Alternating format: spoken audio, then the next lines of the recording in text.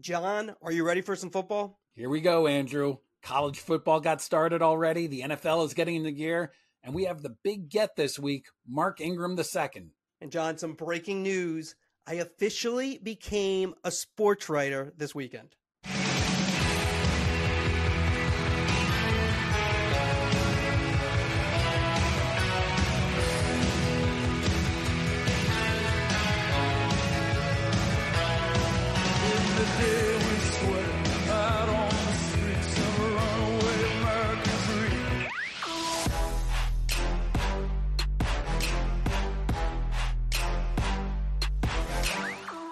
And we're back. The Marchand and Oran Sports Media Podcast. I'm Andrew Marchand, sports media columnist for the New York Post. He's John Oran, the media reporter for the Sports Business Journal. Andrew, breaking news. You saw the boss. Welcome to the club. Yeah, it was great. I mean, I've never seen him before. For those who don't know, baseball writers especially love the boss. Always are tweeting about when they go see him. I'd never seen him before. Went to Foxborough, stayed at the Antonino Inn. And so it was a good time. He is great at 73. Really good performance. So, Andrew, you went to see Taylor Swift earlier this year. Bruce Springsteen just last weekend. Who's better? I know Bruce. Better. I'll go Bruce. I mean, look, Taylor Swift was amazing. That was just happenstance. Daughter had an extra ticket and went. They lucked out and got a lottery ticket and got to see Taylor Swift. She was amazing, but I mean, I'm more of a Bruce guy. Of course, I saw Bruce when he came through DC. He just gets up and sings. He didn't talk. He just one hit after the other. It was a great show. All right, John, let's get to it. Who's up? Who's down? All right, I'm going to start us off, Andrew. My who's up is Patrick Crum, and he's the RSN president at Warner Brothers Discovery Sports. As we know, we've talked about a ton. Warner Brothers Discovery Sports is getting out of the RSN business. It's a topic that we're going to do later on in the pod. So why am I giving my who's up to the guy overseeing this company getting out of the RSN business? It's because by all accounts, and this is what I want to focus on the who's up, he's doing it the right way. You will not find too many people at MLB, the NBA, the NHL that have a bad thing to say about Crum. He's done a deal to keep the Pittsburgh RSN afloat with Fenway Sports Group. He's close to a deal to keep the Houston RSN afloat with the Astros and with the Rockets. He's likely closing the Denver RSN. That hasn't been official yet, but he's given the Rockies plenty of notice about where they can find a new home and how to find a new home. When I talk with league executives, they contrast Crum with Diamond Sports all the time. Diamond Sports, of course, runs all the Bally Sports RSNs. Diamond's gone into bankruptcy. It's threatened to withhold payments from several teams. It's tried to negotiate lower deals with existing contracts. Diamond, going all the way back to Chris Ripley of Sinclair, has not made any friends at the league level. Crum and Warner Brothers Discovery Sports have, even though they're exiting, and I think that's worth noting. All right, that's definitely good, and we'll have to talk about that issue a little bit more late in the podcast. All right, my who's up, Kevin Connors, studio host, does some play-by-play, been on SportsCenter for a long time. He just signed a new multi-year deal with ESPN. When he's done with the contract, he'll have been there nearly 2 decades, and I'm not going to say it's one of the great accomplishments in ESPN's history, but it's a pretty amazing accomplishment when you think about what has gone on in terms of layoffs over the last 10 years, the second half of what Connors has done. And the thing that makes Connors great is that he doesn't make it about himself. He makes it about what he's covering, which is what ESPN always says it wants to do. And it's good to see that in this time when they're making cuts and they're making a lot of moves, that they recognize someone of Connor's ability, who's become kind of a, I'm not going to say Bob Lee type, but just someone who is just so reliable and so good every time and makes the people around him better. So my who's up, Kevin Connors.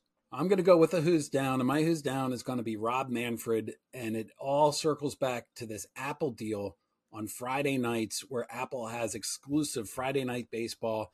And this past Friday night, that game was a hot game. It was the Dodgers at the Red Sox, and it marked Mookie Betts' return to Boston.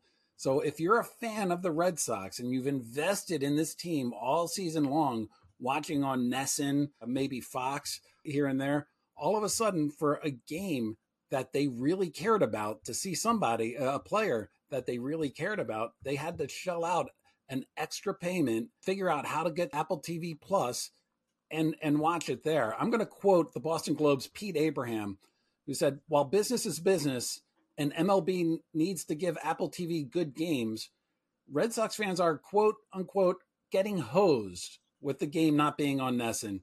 Abraham added that the Red Sox had no recourse, of course. It's an MLB decision. But he says, and I agree with this, the league should have recognized that this game was unique and done something about it in the Boston market. We had that same issue last year with Aaron Judge when he was going for 61 and it became an Apple game. It became a whole issue. Yeah, and in fact, you had it in your own market.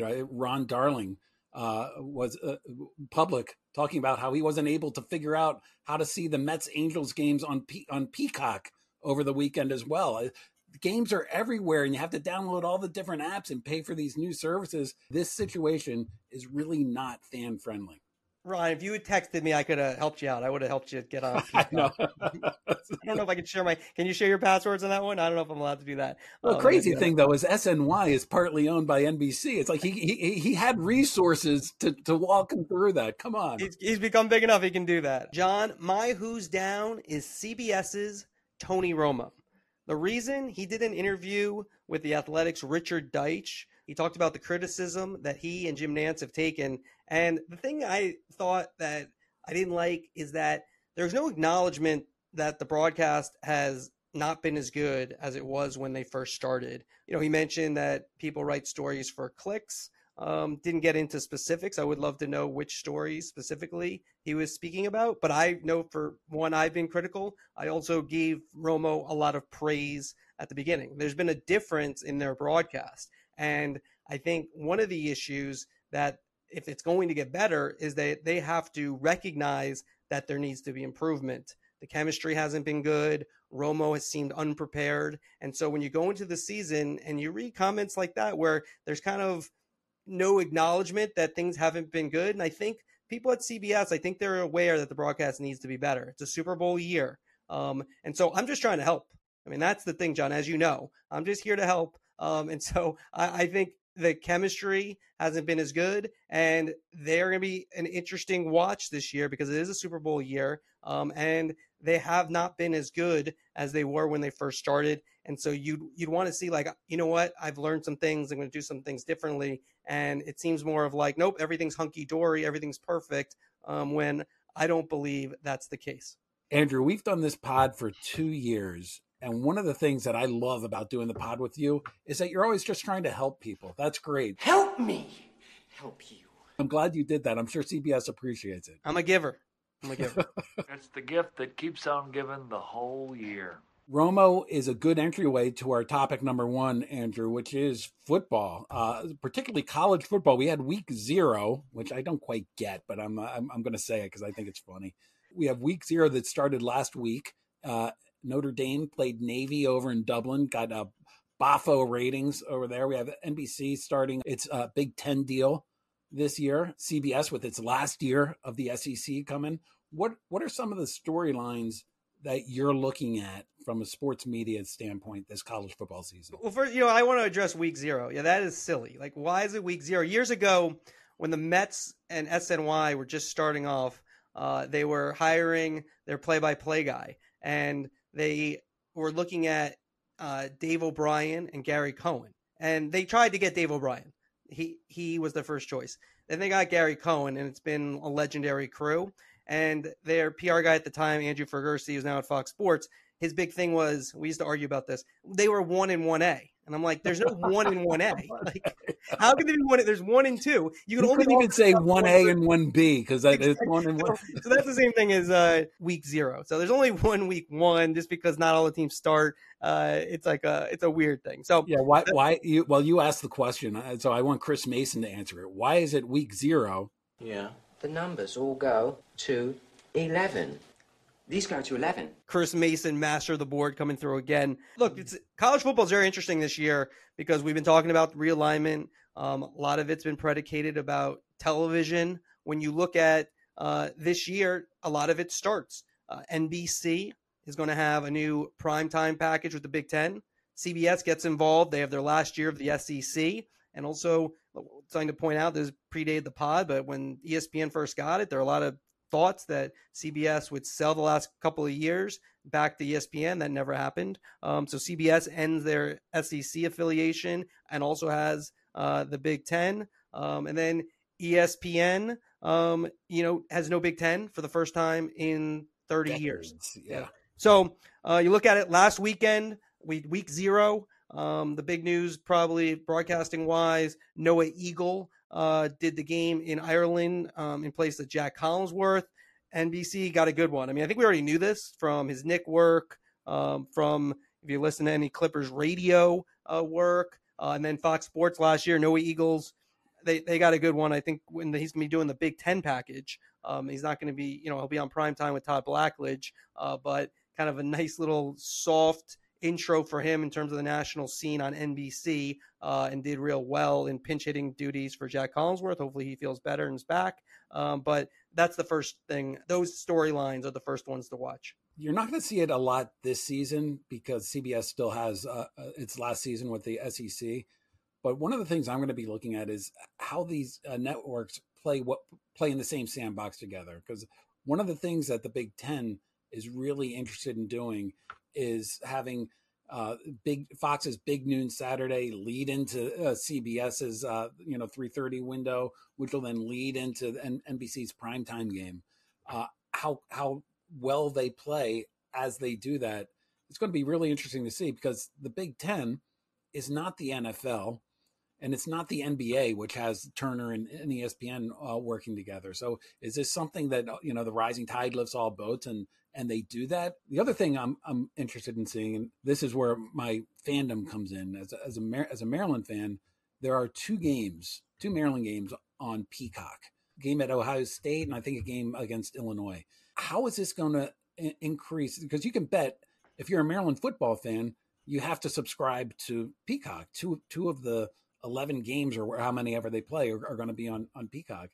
That happens across the Big Ten. How is this deal going to increase the number of subscribers at Peacock? And that's something that I'm definitely looking to see. Yeah, my sense is on number one, it'd been good to make calls before, but I have a feeling it's kind of like when you watch an NBA game on Turner, they promote, all the games of the week that are on ESPN and vice versa with ESPN. I think that's probably what you're going to see, just because I just think it makes sense for them, for CBS and NBC and Fox, to kind of try to build that up and promote the games each week, if they're trying to accomplish what you said, to make it that NFL feel, which they've kind of set up with that. And I think that is a huge thing that you mentioned, though. The Peacock one game, you're going to see that with SEC more. We've already seen this. You see it with soccer, with the Premier League, with some games on USA, some games on NBC, some games on Peacock. And I think that is going to send a lot of people into an uproar, because, for people like us, I don't take it for granted, but we have basically everything because this is what we do.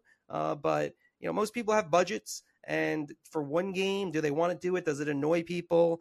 You talked about the issue on your Who's Down with Apple and the Red Sox. That's just going to become more and more prevalent, and the sports fan's going to get squeezed. You want to watch all the games, it's going to cost you, or you're going to have to figure out things. It's not going to be as easy as just when you had cable TV. It's not like you can subscribe and then unsubscribe, because you're going to have to do that multiple times, because then basketball season comes, and who knows how many Maryland basketball games are going to be on Peacock that I'm going to have to get that service to watch. So it does add in an expense for me that's already paying for cable and is prepared to watch it over broadcast. Last thing for me on the college is the pregame shows. College Game Day, David Pollack was let go as part of the layoffs. Pat McAfee joined last year, becomes a bigger part. They add Stanford Steve, who goes into the spot that was formerly Bear. Chris Felica, I'm not sure if he's going to be offset, how it's going to work exactly, if it's going to be a similar setup that they had in the past with the Bear. But Bear's now with Fox Sports. Fox Sports loves these ESPN people. Now ESPN's going back and taking, that's like a little war. We'll get to that in more with the talk shows in a second. And then the new pregame shows, NBC's going to have a new pregame show. They already started. They had 1 week already, week 0. But Maria Taylor's hosting that, as well as Sunday Night Football. So, yeah, a lot to watch, a lot of new things because of the new deals. We get a lot of things, but I do think that digital component is going to be something that is going to be a big deal for college fans as we go forward, and they have to pay for one game, and a lot of times not even a great game. And that'll be interesting and what impact it has on those streaming services. Let's get to topic 2, Andrew. Undisputed versus First Take. We haven't talked about them a ton on the pod, but over the past couple of weeks with it's not quite the free agency frenzy that we had with the NFL booths of last year, but it's kind of close. Yeah, it's been interesting. A lot of movement. ESPN and Fox going head to head, with former Fox people ending up on ESPN, ex-ESPNers ending up on Fox. It's been a little bit of a war, and it started this week with the new Undisputed and Skip Bayless, joined by Keyshawn Johnson, Richard Sherman, Michael Irvin.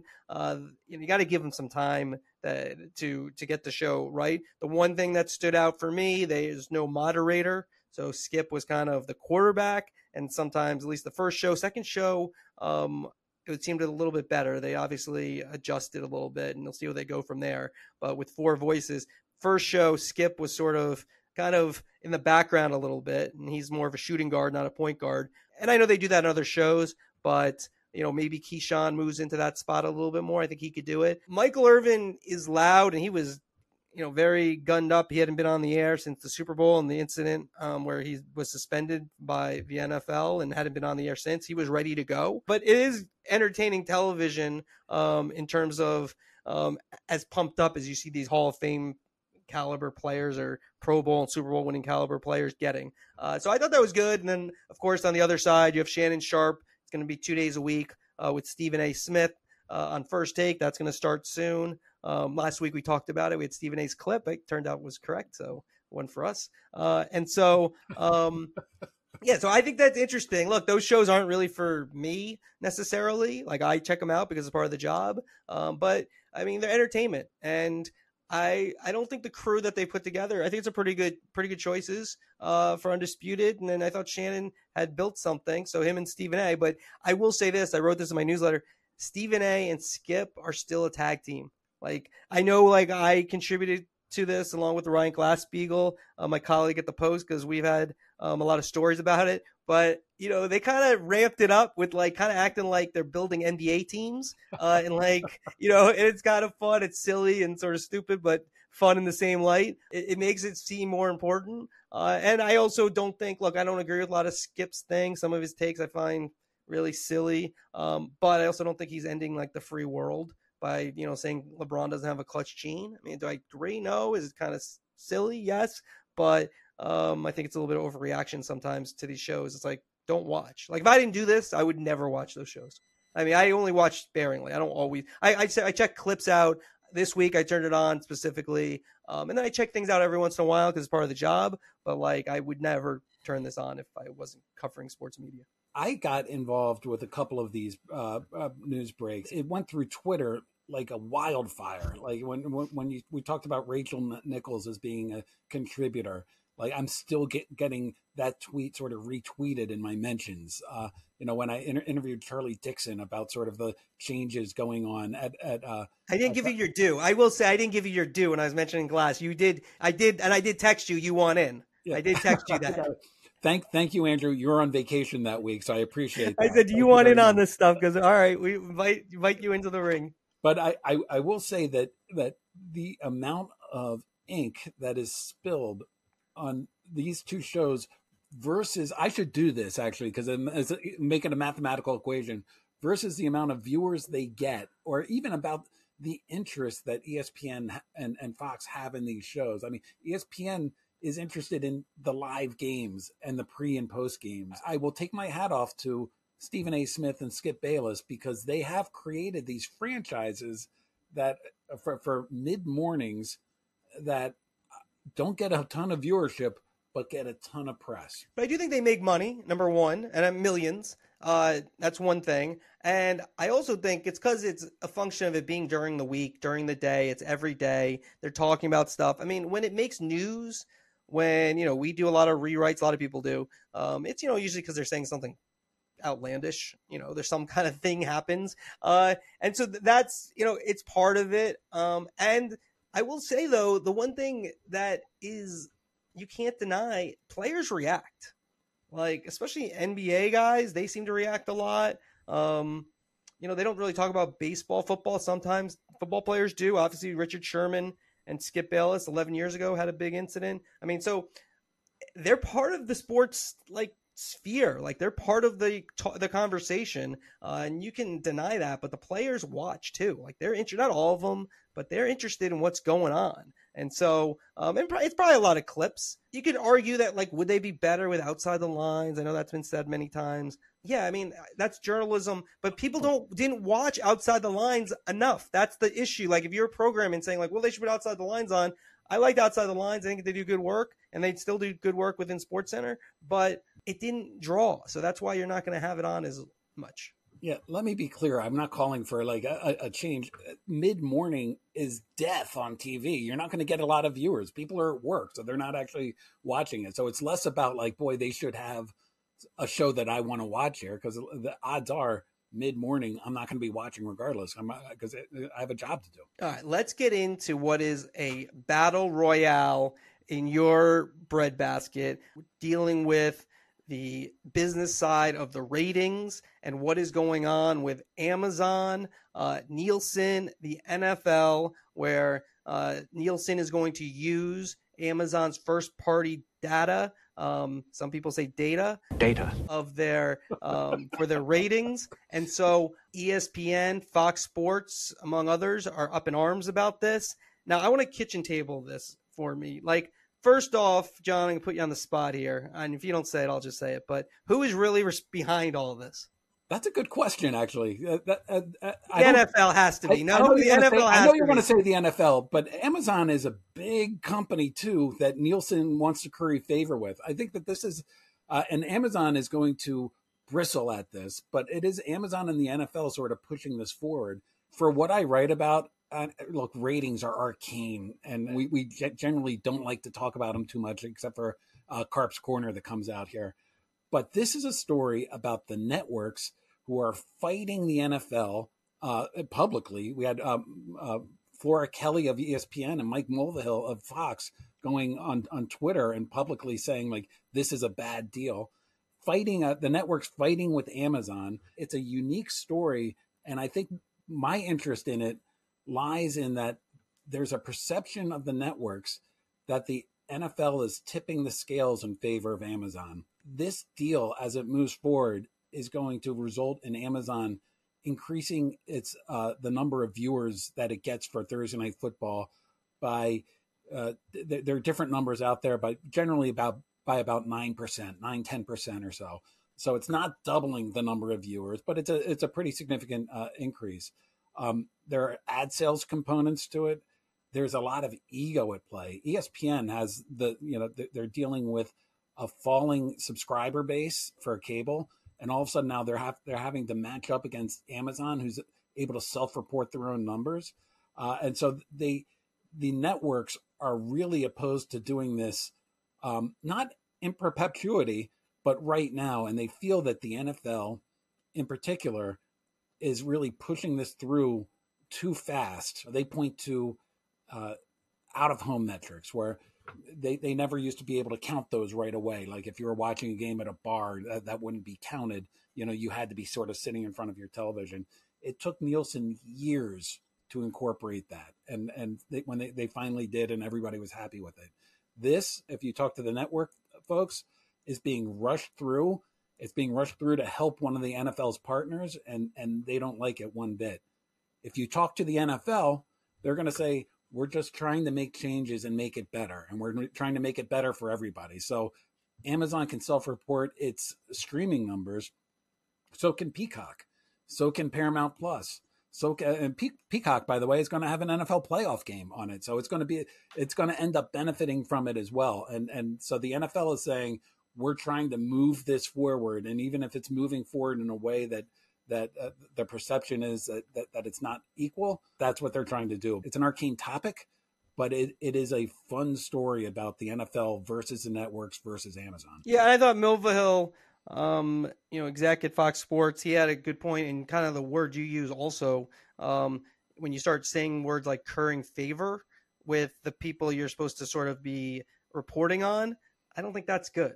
Right. That's not you used the word, he didn't use the word currying favor, but he said you don't want to take sides. For their value is their reputation and being the arbiter of what is right and fair. And I could see why they're up in arms. NFL clearly wants Amazon to work. And that's why it's smart by Amazon doing the deal like with that, right? Like, are they as invested in Google working? Maybe. YouTube, I'm not really sure about that, right? They're building NFL Plus. And so I think they really want Amazon to work. And so this is viable in 7 to 10 years in terms of, other players wanting to get in on the NFL and for streaming to work, and maybe with ESPN Plus and Peacock and all these others where it really makes sense to have the NFL on there. So they really want Amazon to work. And I just think, I don't know, if I were to look at it objectively, I see more the network side than I do the Amazon NFL Nielsen side of things. I don't see how it's fair if it's not just, again, or like Nielsen's system needs to be better, right? Like, why can't they get as accurate a thing? And maybe that's at the end of the day, and I guess you can't self-report, but they have the first party data, and maybe that is better if you can verify it. And that's probably not good for Nielsen. So maybe that's why they want to kind of accede to the Amazon and allegedly the NFL's wishes. Yeah, Nielsen's system has to get better. That's something that somebody's been saying for at least the past 30 years. With the way that they report. One other thing, I just before we move on, is the NFL. They will say that they're not butting in unduly. They would say that they've done this with Nielsen in order to increase their reporting on Super Bowls, or they've gone in to increase the reporting on Thanksgiving Day games. When you have a lot more people sitting around the television, so it's a different sort of reporting. They will say that this is not unique and unusual. The TV partners see it differently. John, let's move on to our next topic, something you wrote about the other day in your newsletter, the RSNs, the thing that you talked about at the turn of the year, how this is going to be a huge issue. It continues to be one. Kitchen table for us where we're going with this and what it means. All right, so this is a unique deal, and you can go on, read the story at sportsbusinessjournal.com to see what's happening. Basically, Warner Brothers Discovery Sports is getting out of the RSN business. It has a deal with Fenway Sports Group to take over the Pittsburgh RSN. It's close to a deal with the Rockets and with the Astros to have them take over the Houston RSN. What's up in the air right now is what happens to the Pittsburgh Pirate rights and what happens to the Colorado Rockies rights. And for me, I'm going to be looking at these hard because that is the future of where everything is going. We've been talking a lot about the Diamond Sports collapse. MLB has taken over the rights in San Diego for the Padres, the rights in Phoenix for the Diamondbacks. Are they going to continue to amass these rights? Are the Rockies? They could go to Altitude, which is another RSN in Denver, and the Pirates, they could sign with Fenway and just say, we want to stay on the local RSN in Pittsburgh. But the main point that's coming out of this for me is that fans of the Pirates and the Rockies and really any baseball team next season will be able to watch the games in almost an identical manner to the way they're going to watch it, that they're watching it this year. So it might be on a different channel, but you're going to be able to see it on a television station.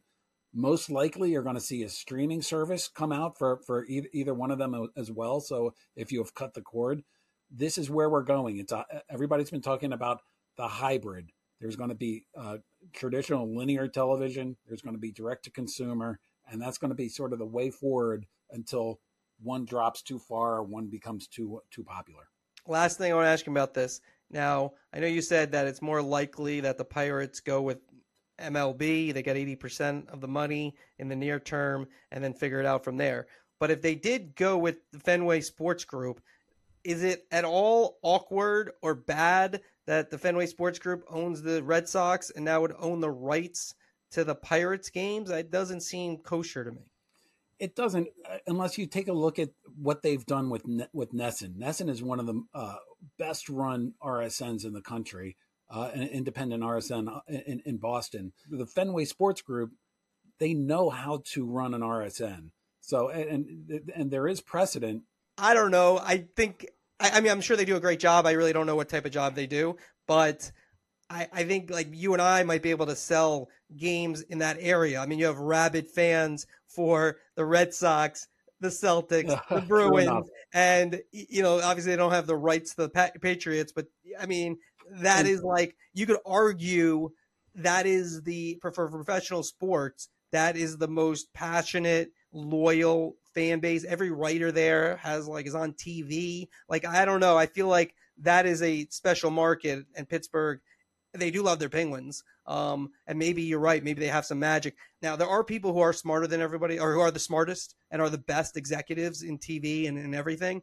But I also do think that most people are smart as the hand they have, like the Joe Torre theory. He had 3 jobs before he became the Yankee manager. When he got Derek Jeter and Mariano Rivera and that whole crew, he went to the Hall of Fame. Was he better manager at the end of his career? Maybe, but I think it had more to do with the players he had. So they might be great at it. I'm not sure if that business necessarily works in Pittsburgh, and I love Pittsburgh, as it does in Boston. Yeah, and there is a bad precedent that's set in my market where the Orioles control the Nationals' TV rights, and that's been a bone of contention between those teams, and it's really set up a rivalry between those teams. John, one new segment in the program. I think maybe we've done it once before. Mando Mailbag. Mando Mailbag. Mailbags? What do you got? This is John's idea. What do we got here? We have 3 pieces of mail that I want to get to. One is from Hal in Baltimore. Hal's a friend of mine. His sports media connection, he goes to the same gym as Jason Gay of the Wall Street Journal. Hal is a big tennis fan. He was looking forward to watching the U.S. Open on ESPN. He texted me and he said, Chris Fowler is leaving not once, not twice, but 3 times during the tournament to do college football games. I won't miss him, but what's the message being sent? He's even going to miss the women's final. So that was Hal. What do you have to say about that, Andrew? Yeah, I mean, it's not ideal. They do like Fowler on tennis and college football. They signed him to a new deal. But 2-week tournament, you think you could, it's not his fault. They want to use them all these different ways. But it probably makes sense to either do one or the other. Either miss the college football games, have someone else do it. They have a lot of play-by-players. They could move up, some who are better than Fowler. So, yeah, it doesn't seem ideal to have that. But ESPN had to, want Chris Fowler on all these things. And so so Hal, sorry. I can see you're really upset about this. Item number 2, Joe Cochran, who I believe is from an Atlanta suburb, wants CBS to bring back Nick Faldo in place of Trevor Immelman. And he says, quote, not only are Immelman's remarks mundane, but his haircut is atrocious. Well, John, I'll let you chime in on that, because your haircut was at the beginning of the podcast, the big topic conversation among my sources. Now you've gotten the haircut on board. Tell me on Trevor Immelman, what do you think of his haircut? I'm the last person that should comment on somebody's hairstyle. I think it's fine. Compared to mine, I think it's fine. Your hair looked good. There was a time where it was like long, like we didn't know what you're going for. It was like early in the podcast. I didn't say anything. Crisis, I think. I would say something like that. I should talk. I used to have a great curly hair. I get old pictures. Now got to shave it down. Some people say I'm bald. I don't consider myself bald, but a lot of people do consider me bald. So I'm not qualified to talk on anybody's hairstyle. All right, Andrew, let's get the final one. You recall a couple of pods ago, I talked about meeting somebody at the Super Bowl who called his fantasy football team, Who's Down Chris Ripley? Well, I got an email from Greg Sussman of Sports Grid saying that he was the one who called his fantasy football team, Who's Down Chris Ripley? He said he didn't win it all, but he certainly had the best team name. And he's looking for any other Mando-inspired fantasy team names for 2023. Oh, he's the man. Listen, we don't have any merch. I don't know if we ever will, but if we do, I think the first merchandise has to go to Greg Sussman. That is a loyal listener, and we really appreciate him. And for those who don't get it, Mando stands for Marchand and Orand, because that's what we call it internally. So the M and O. And so that's how you get to Mando. By the way, we don't have a Mando Hall of Fame yet, but Greg Sussman is certainly on the. Oh yeah, listener Hall of Fame. Yeah, totally Sussman's short in. list. Yeah. Anybody with fantasy football name is in. Joining us now is the big get, Mark Ingram II. Ingram has replaced Reggie Bush on Fox Sports' Big Noon Kickoff after winning a Heisman, first one ever at Alabama, national championship at 12 years in the NFL, then retired as a 2-time Pro Bowler and the Saints' all-time leading rusher. Three-time Pro Bowler? Yeah. You got to tell Wikipedia to get that. You got to update that. You can't always trust Wikipedia, man. You're right. All right, three out of 12 years is pretty good. Yeah. It's decent. I had you on my fantasy team. I'm sure you love hearing people tell you about their fantasy team. Yeah, as long as they tell them I helped them win, that's better. You had some good years for me. You're a little banged up at the end, last couple of years, but you had some good years for me, so I appreciate it, man. I'll send you a check. I want some money. All good, and I'll take a drink or a steak or a Chick-fil-A meal, whatever you got. You send it over. Thank you. Yeah. All right, so I want to get into the sports media, Mark. And when was it that you decided that you wanted to get into this side of the business? Was this something you wanted to do as a kid, or did it happen gradually? I remember waking up middle school, high school, watching, College Game Day, almost every Saturday morning. And then obviously I went to college and I studied communications as well. So it's kind of been interested in that field. Like, I always loved sports, all competitive sports. And so just being a young kid, watching NBA Finals, watching College Game Day, watching Super Bowls, watching Olympic track races, everything. I just loved being involved in sports and hearing, the broadcasting and the announcers and the pre-games and the halftimes. And I just loved, I was just kind of always interested in it because I love sports. I love competitive sports. And obviously I went to college and had some media experience there. Then obviously 12 years in the league, just a lot of different opportunities to do media, whether it be car washes at ESPN, Fox, NFL Network, whatever. Different, variation of different things that I've done in the media. And there's people who's always like, man, you should think about doing this when you're done. Like, you'd be pretty good at it. And I'm like, you think so? And I just kept hearing it from the masses of people. And then, maybe I had a couple viral moments that, people got to see my personality and it just kind of all fell into place. It was just a blessing. And, being able to, I think one of the toughest things to do here is, transitioning away from the game. And you've been doing something for so long, been in a routine. And it was just a blessing for me. It all happened for me at the right time. And I was a free agent this offseason. And I was getting some calls. And Fox gives me a call, like they have a job opening. And would I be interested? And so I was a free agent, and I was still training, still getting some calls. I'm like, man, this is an opportunity that I can't pass up. These opportunities at these desks, they don't come around too much. When people hold these desks, they hold them for several years unless something happens. And so the opportunity to be able to transition to a great network, to a great show with a great crew, and that has done nothing but show me love and supported me ever since I've been a part of the Fox family. It was an opportunity I didn't want to miss out on. Yeah, I want to dive into that. So, you can still play, right? Of course, 100%. And you can play probably for a couple of years, you think, right? Yeah, my body feels really well, and I could definitely. I know for a fact, like, I was gonna redress playing each year, and at the end of the season, I got healthy. My body was feeling good. I'm like, definitely, capable and wanted to play this year, but this opportunity kind of, So walk us through the whole thought process, because I think a lot of people listening, if they could play pro football, they would want to play pro football. What were you weighing back and forth? So I was a free agent, and I'm receiving some calls, but nothing that's gonna make me jump too soon. And if I do play, let's say I play another 1 year, 2 years, God willing, tops maybe 3. You know what I mean?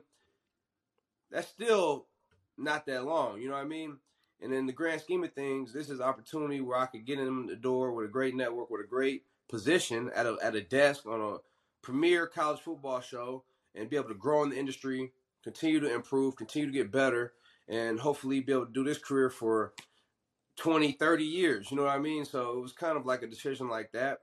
And it all just kind of fell into position for me at the perfect moment, and that's the blessing of it. You know what I mean? And like I'm in a position 12 years in my career where I don't want to go somewhere that's just gonna win. I don't want to go play for a team that's gonna win 6 games or 7 games. Like if you're a true legit contender, like go ahead and give me a shout, give me a call, like, and I'll hear you out, I'll listen. But that wasn't the case.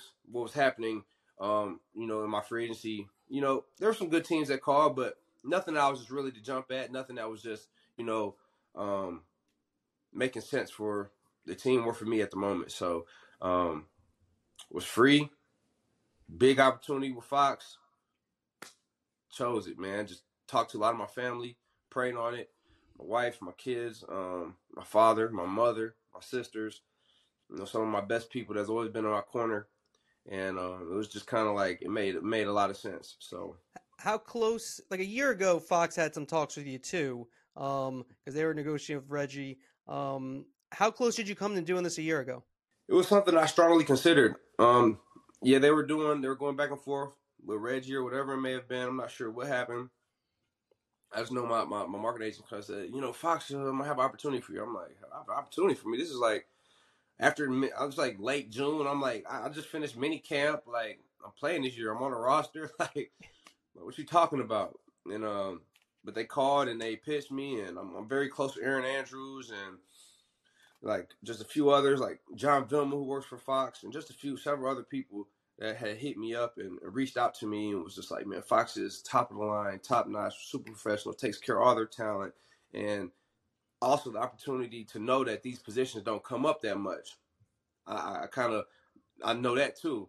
I was on a team and I was focused on playing, so it wasn't time. I asked them, I was like, yo, like you guys were offering me my dream job if I wasn't currently occupied by my dream job, so I'm like, if we could do a futures deal, like we could do that.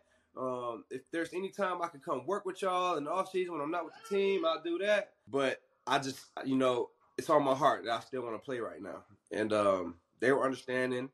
They was no tough hard feelings, but it ended up going. I played. They did the show, and it came back around again, and that was like almost validation for me. That was like a second confirmation for me. Like, okay, I was on the team last year. Okay, I'm free agent right now. I'm getting this opportunity again. It was like confirmation. It was like validation for me. So I thought about it, prayed on it, and it was just a decision I didn't want to miss out on. So you've been watching TV sports for pretty much your whole life. Yeah. Who are you, as you go onto the set, who are you going to try to pattern your career after? Who's somebody that did it well in your opinion? I think Nate Burleson did a tremendous job. I mean, look at the career he's had and the ascent he's made from, Good Morning Football to going to CBS, doing real like news and shows, like, and still being involved in the football too. I think his ascension from being a broadcaster to, I think he's just gone up and gone up. Obviously, there's several others. Shannon Sharp's done a great job. Obviously, you think about Shaq and Charles, what they're doing on the NBA show. Those are people who all are inspirational. Even Prime, when he was with NFL Network, like he did such an amazing job. So those are all people that kind of inspire you. And obviously the legends like Chris Berman, Stuart Scott, Scott Van Pelt does an amazing job. Like all those people are just the best at what they do, the best in the industry. You just try to learn, you try to grow, and you try to put your own personality and be yourself, but continue to learn, continue to polish, continue to grow. And that's something I'm looking forward to because I don't know everything, and but I'm excited about the future, and I'm just trying to be a sponge, soak up all the knowledge from everyone around me, and everyone's been giving out helping hands and encouraging words and advice. So I'm thankful for that. When you were a kid, and I think you might be too young, but did you watch NFL Primetime and with Chris Berman and Tom Jackson? And what? Okay, of course I did. Mark Ingram. That's what he did for my dad. Yeah, no, that's what I was getting at. Yeah, from Mark Ingram. And then when I was a rookie, he did it a couple times. I was like, oh, that's super crazy. Like that was dope. Like so, I mean, who didn't watch NFL Primetime? Like that was the highlight show. That was the go-to show on Sundays. When you looked at Fox, did you have other opportunities as well at this point, or this was just one of those where you're weighing playing? Fox has this great opportunity in college. How did that go down? It was just kind of like an authentic, genuine thing. Obviously, it happened a year ago, so kind of had a history of dealing with, Zager and a few of the, executives and talking with some people and reached out to a few guys that was on the crew. And so I just kind of had a little familiarity there. And then obviously I chose to continue to play. And I'm glad I did because I would have regretted if I hadn't played. But because everything came full circle anyway. So everything happens for a reason and God is good. So I'm thankful.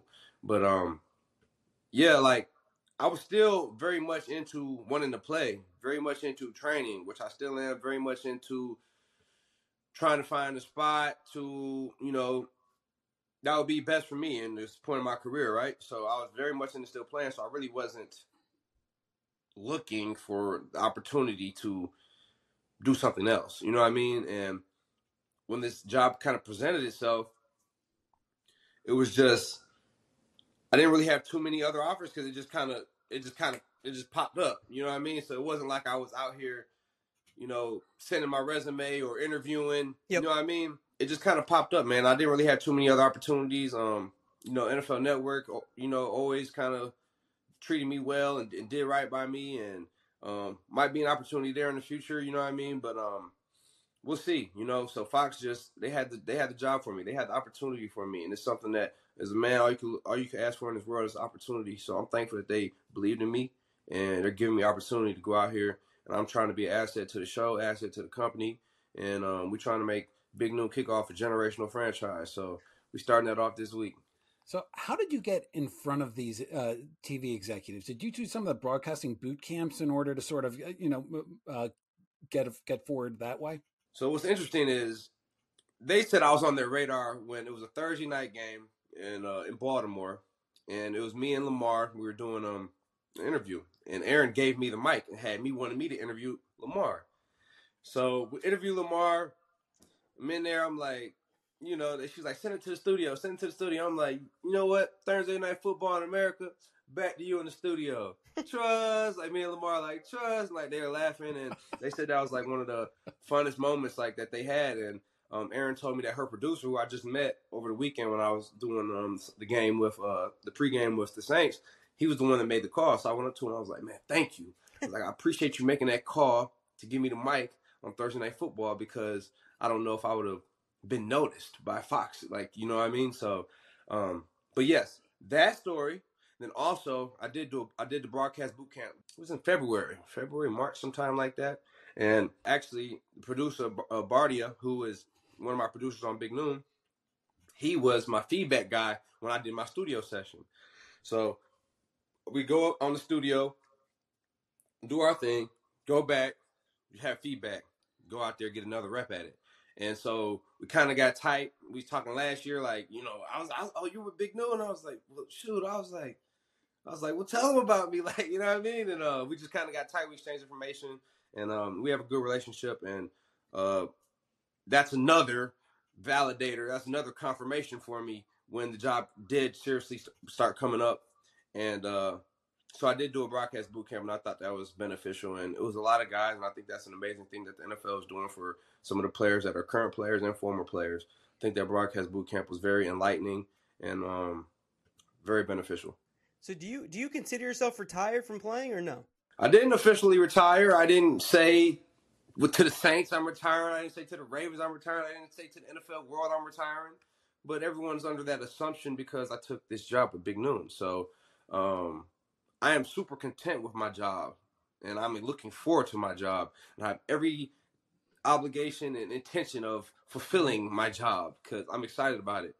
But we're done we're done like the first week of December. So if some team is having trouble and my Big Noon schedule's over, you need a ball player for a legit run at a playoff. You got 3-4 regular season left and a playoff run. I'm the man for you. You know what I mean? So there you go. All right, that could work out. Yeah. But let me ask you. Actually, Andrew, I have a quick question on that. Like you can still play. It's pretty obvious you can still play. Have you thought about going to these games and like kind of seeing like being jealous, wanting to get back on the field midway through?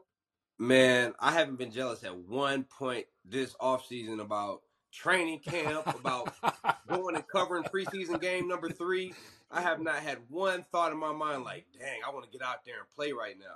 You know what I mean? Yeah. Maybe when it's bigger games, or or those those playoff moments, or those games where you're fighting for playoff spots, or those rivalry games, like maybe it might trickle in. But I can't lie to you and tell you that I've been eager just to put on a helmet and shoulder pads and get back out there and do team run and team blitz period in the middle of the 105-degree heat in Louisiana or down here in South Florida right now. I haven't been too eager.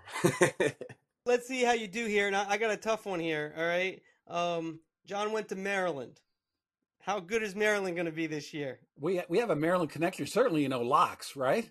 Yeah, Loxley. I'm a big fan of Loxley, and Talia. Is Talia gone over there right now? No, we still got him. He's a senior. Okay, yeah. Talia, I'm a big fan of him and his brother, so I'm rooting for the Terps. I'm rooting for the Terps. I hope that they turn it around and they make some noise in that Big Ten. So I'm a big fan of Loxley from his Bama days. He's always showed me love and been good to me.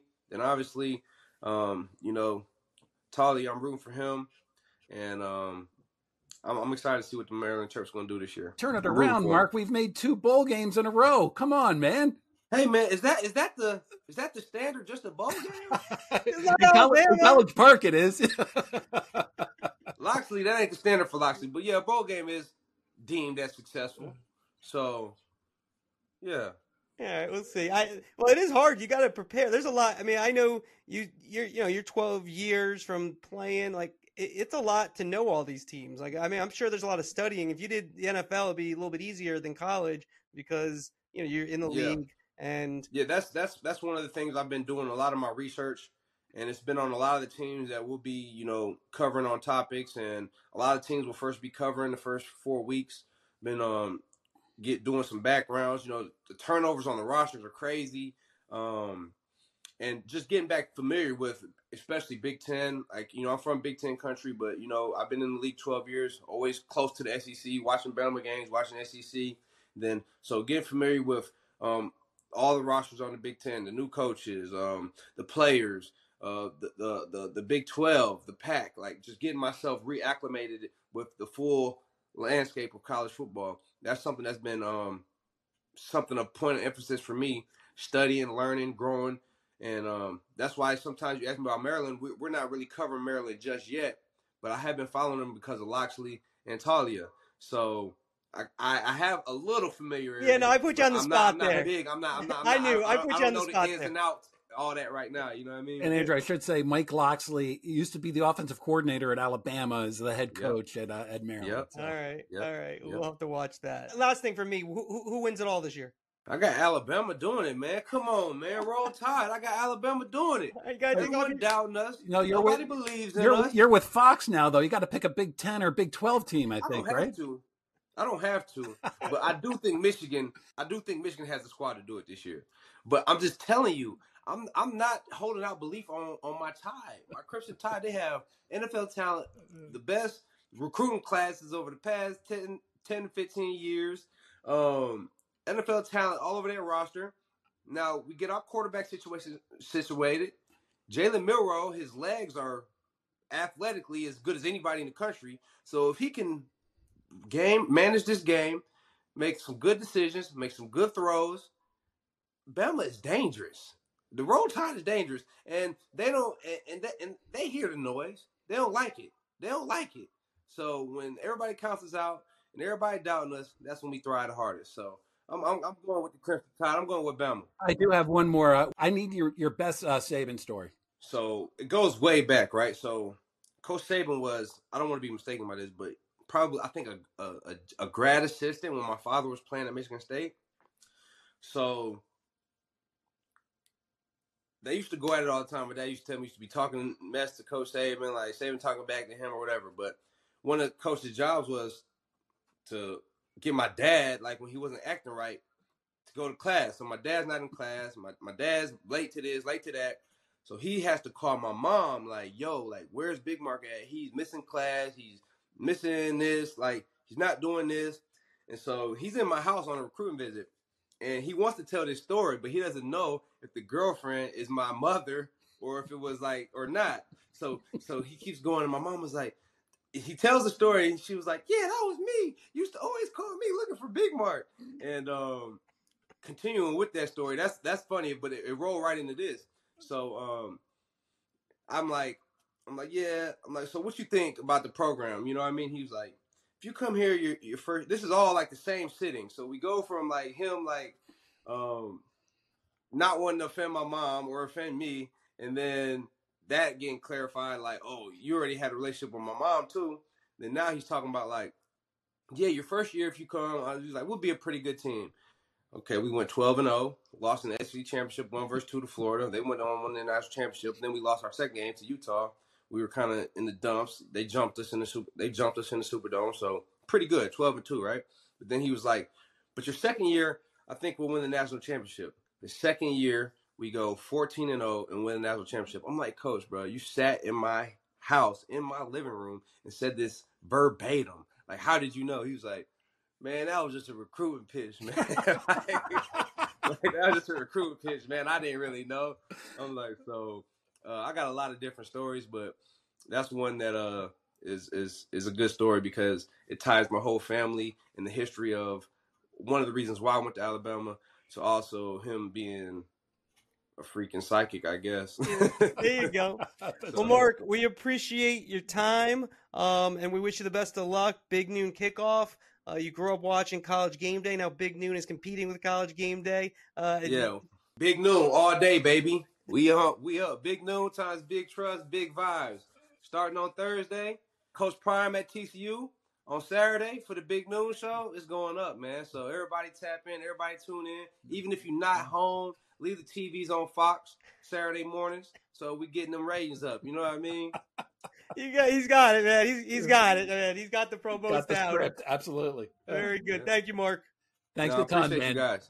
All right. Thanks. Thank you to Mark Ingram for spending the time with us. One thing that I want to take away from that interview is you never know when you're going to make an impression on a TV executive. So for Mark Ingram, that story about being in Baltimore and interviewing Lamar Jackson and just going to the boot camp and seeing Bardia, those are just two things that popped in front of him, and he sees the opportunity. Yeah, I think Erin Andrews deserves a finder's fee. I mean, does she get a little cut here? Maybe so. She has a good relationship with Mark, and that probably didn't hurt. And I know that Brad Zager has been very high on Ingram. It almost happened a year ago. I think that was real a year ago because there was negotiations with Reggie Bush that weren't going that well. And then this year they didn't go well at all. And so Ingram gets the opportunity. And I think he's smart. I mean, these type of jobs do not come open that often. And people can stay in them for a long time. And even though he still could play potentially, he saw the opportunity, and I think it's a smart move because how many years are you getting? I just did an interview the other day with Devin McCourty, who's near Hall of Famer with the Patriots, and he talked about if he could win, does he want to win a Super Bowl? Did he want to keep playing? Move his whole family if he had to leave the Patriots, and then if he stayed with the Patriots, could you win? You could do well, but maybe not win this year. And so I do think that's something that guys, especially when they've made a good amount of money, have to consider. Well, we are at the end of another episode. A couple of shout outs. One to the master of the board, Chris Mason.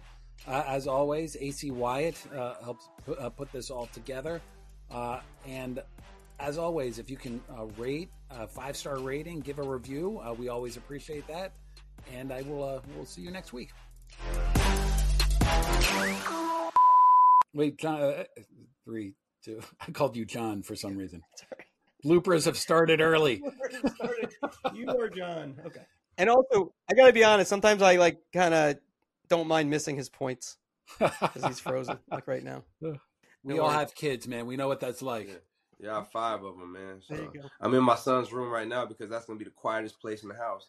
Other than that, if I'm anywhere else, it's going to be it's not going to be good. So I closed his door, locked it, and he's over there yelling under the door like, bro, I'm in here. Leave me alone. We have to keep this in. To a Big Noon kickoff, that's going to sound like peaceful to you in a couple of months. Oh, yeah. No, hey, I don't know if Big Noon kickoff got much on these 5 kids in here. They get it going. They get some crowd noise going for you. I can tell you're a dad right now. You love dad. You love saying dad jokes. Dad jokes are the best. That's top line comedy.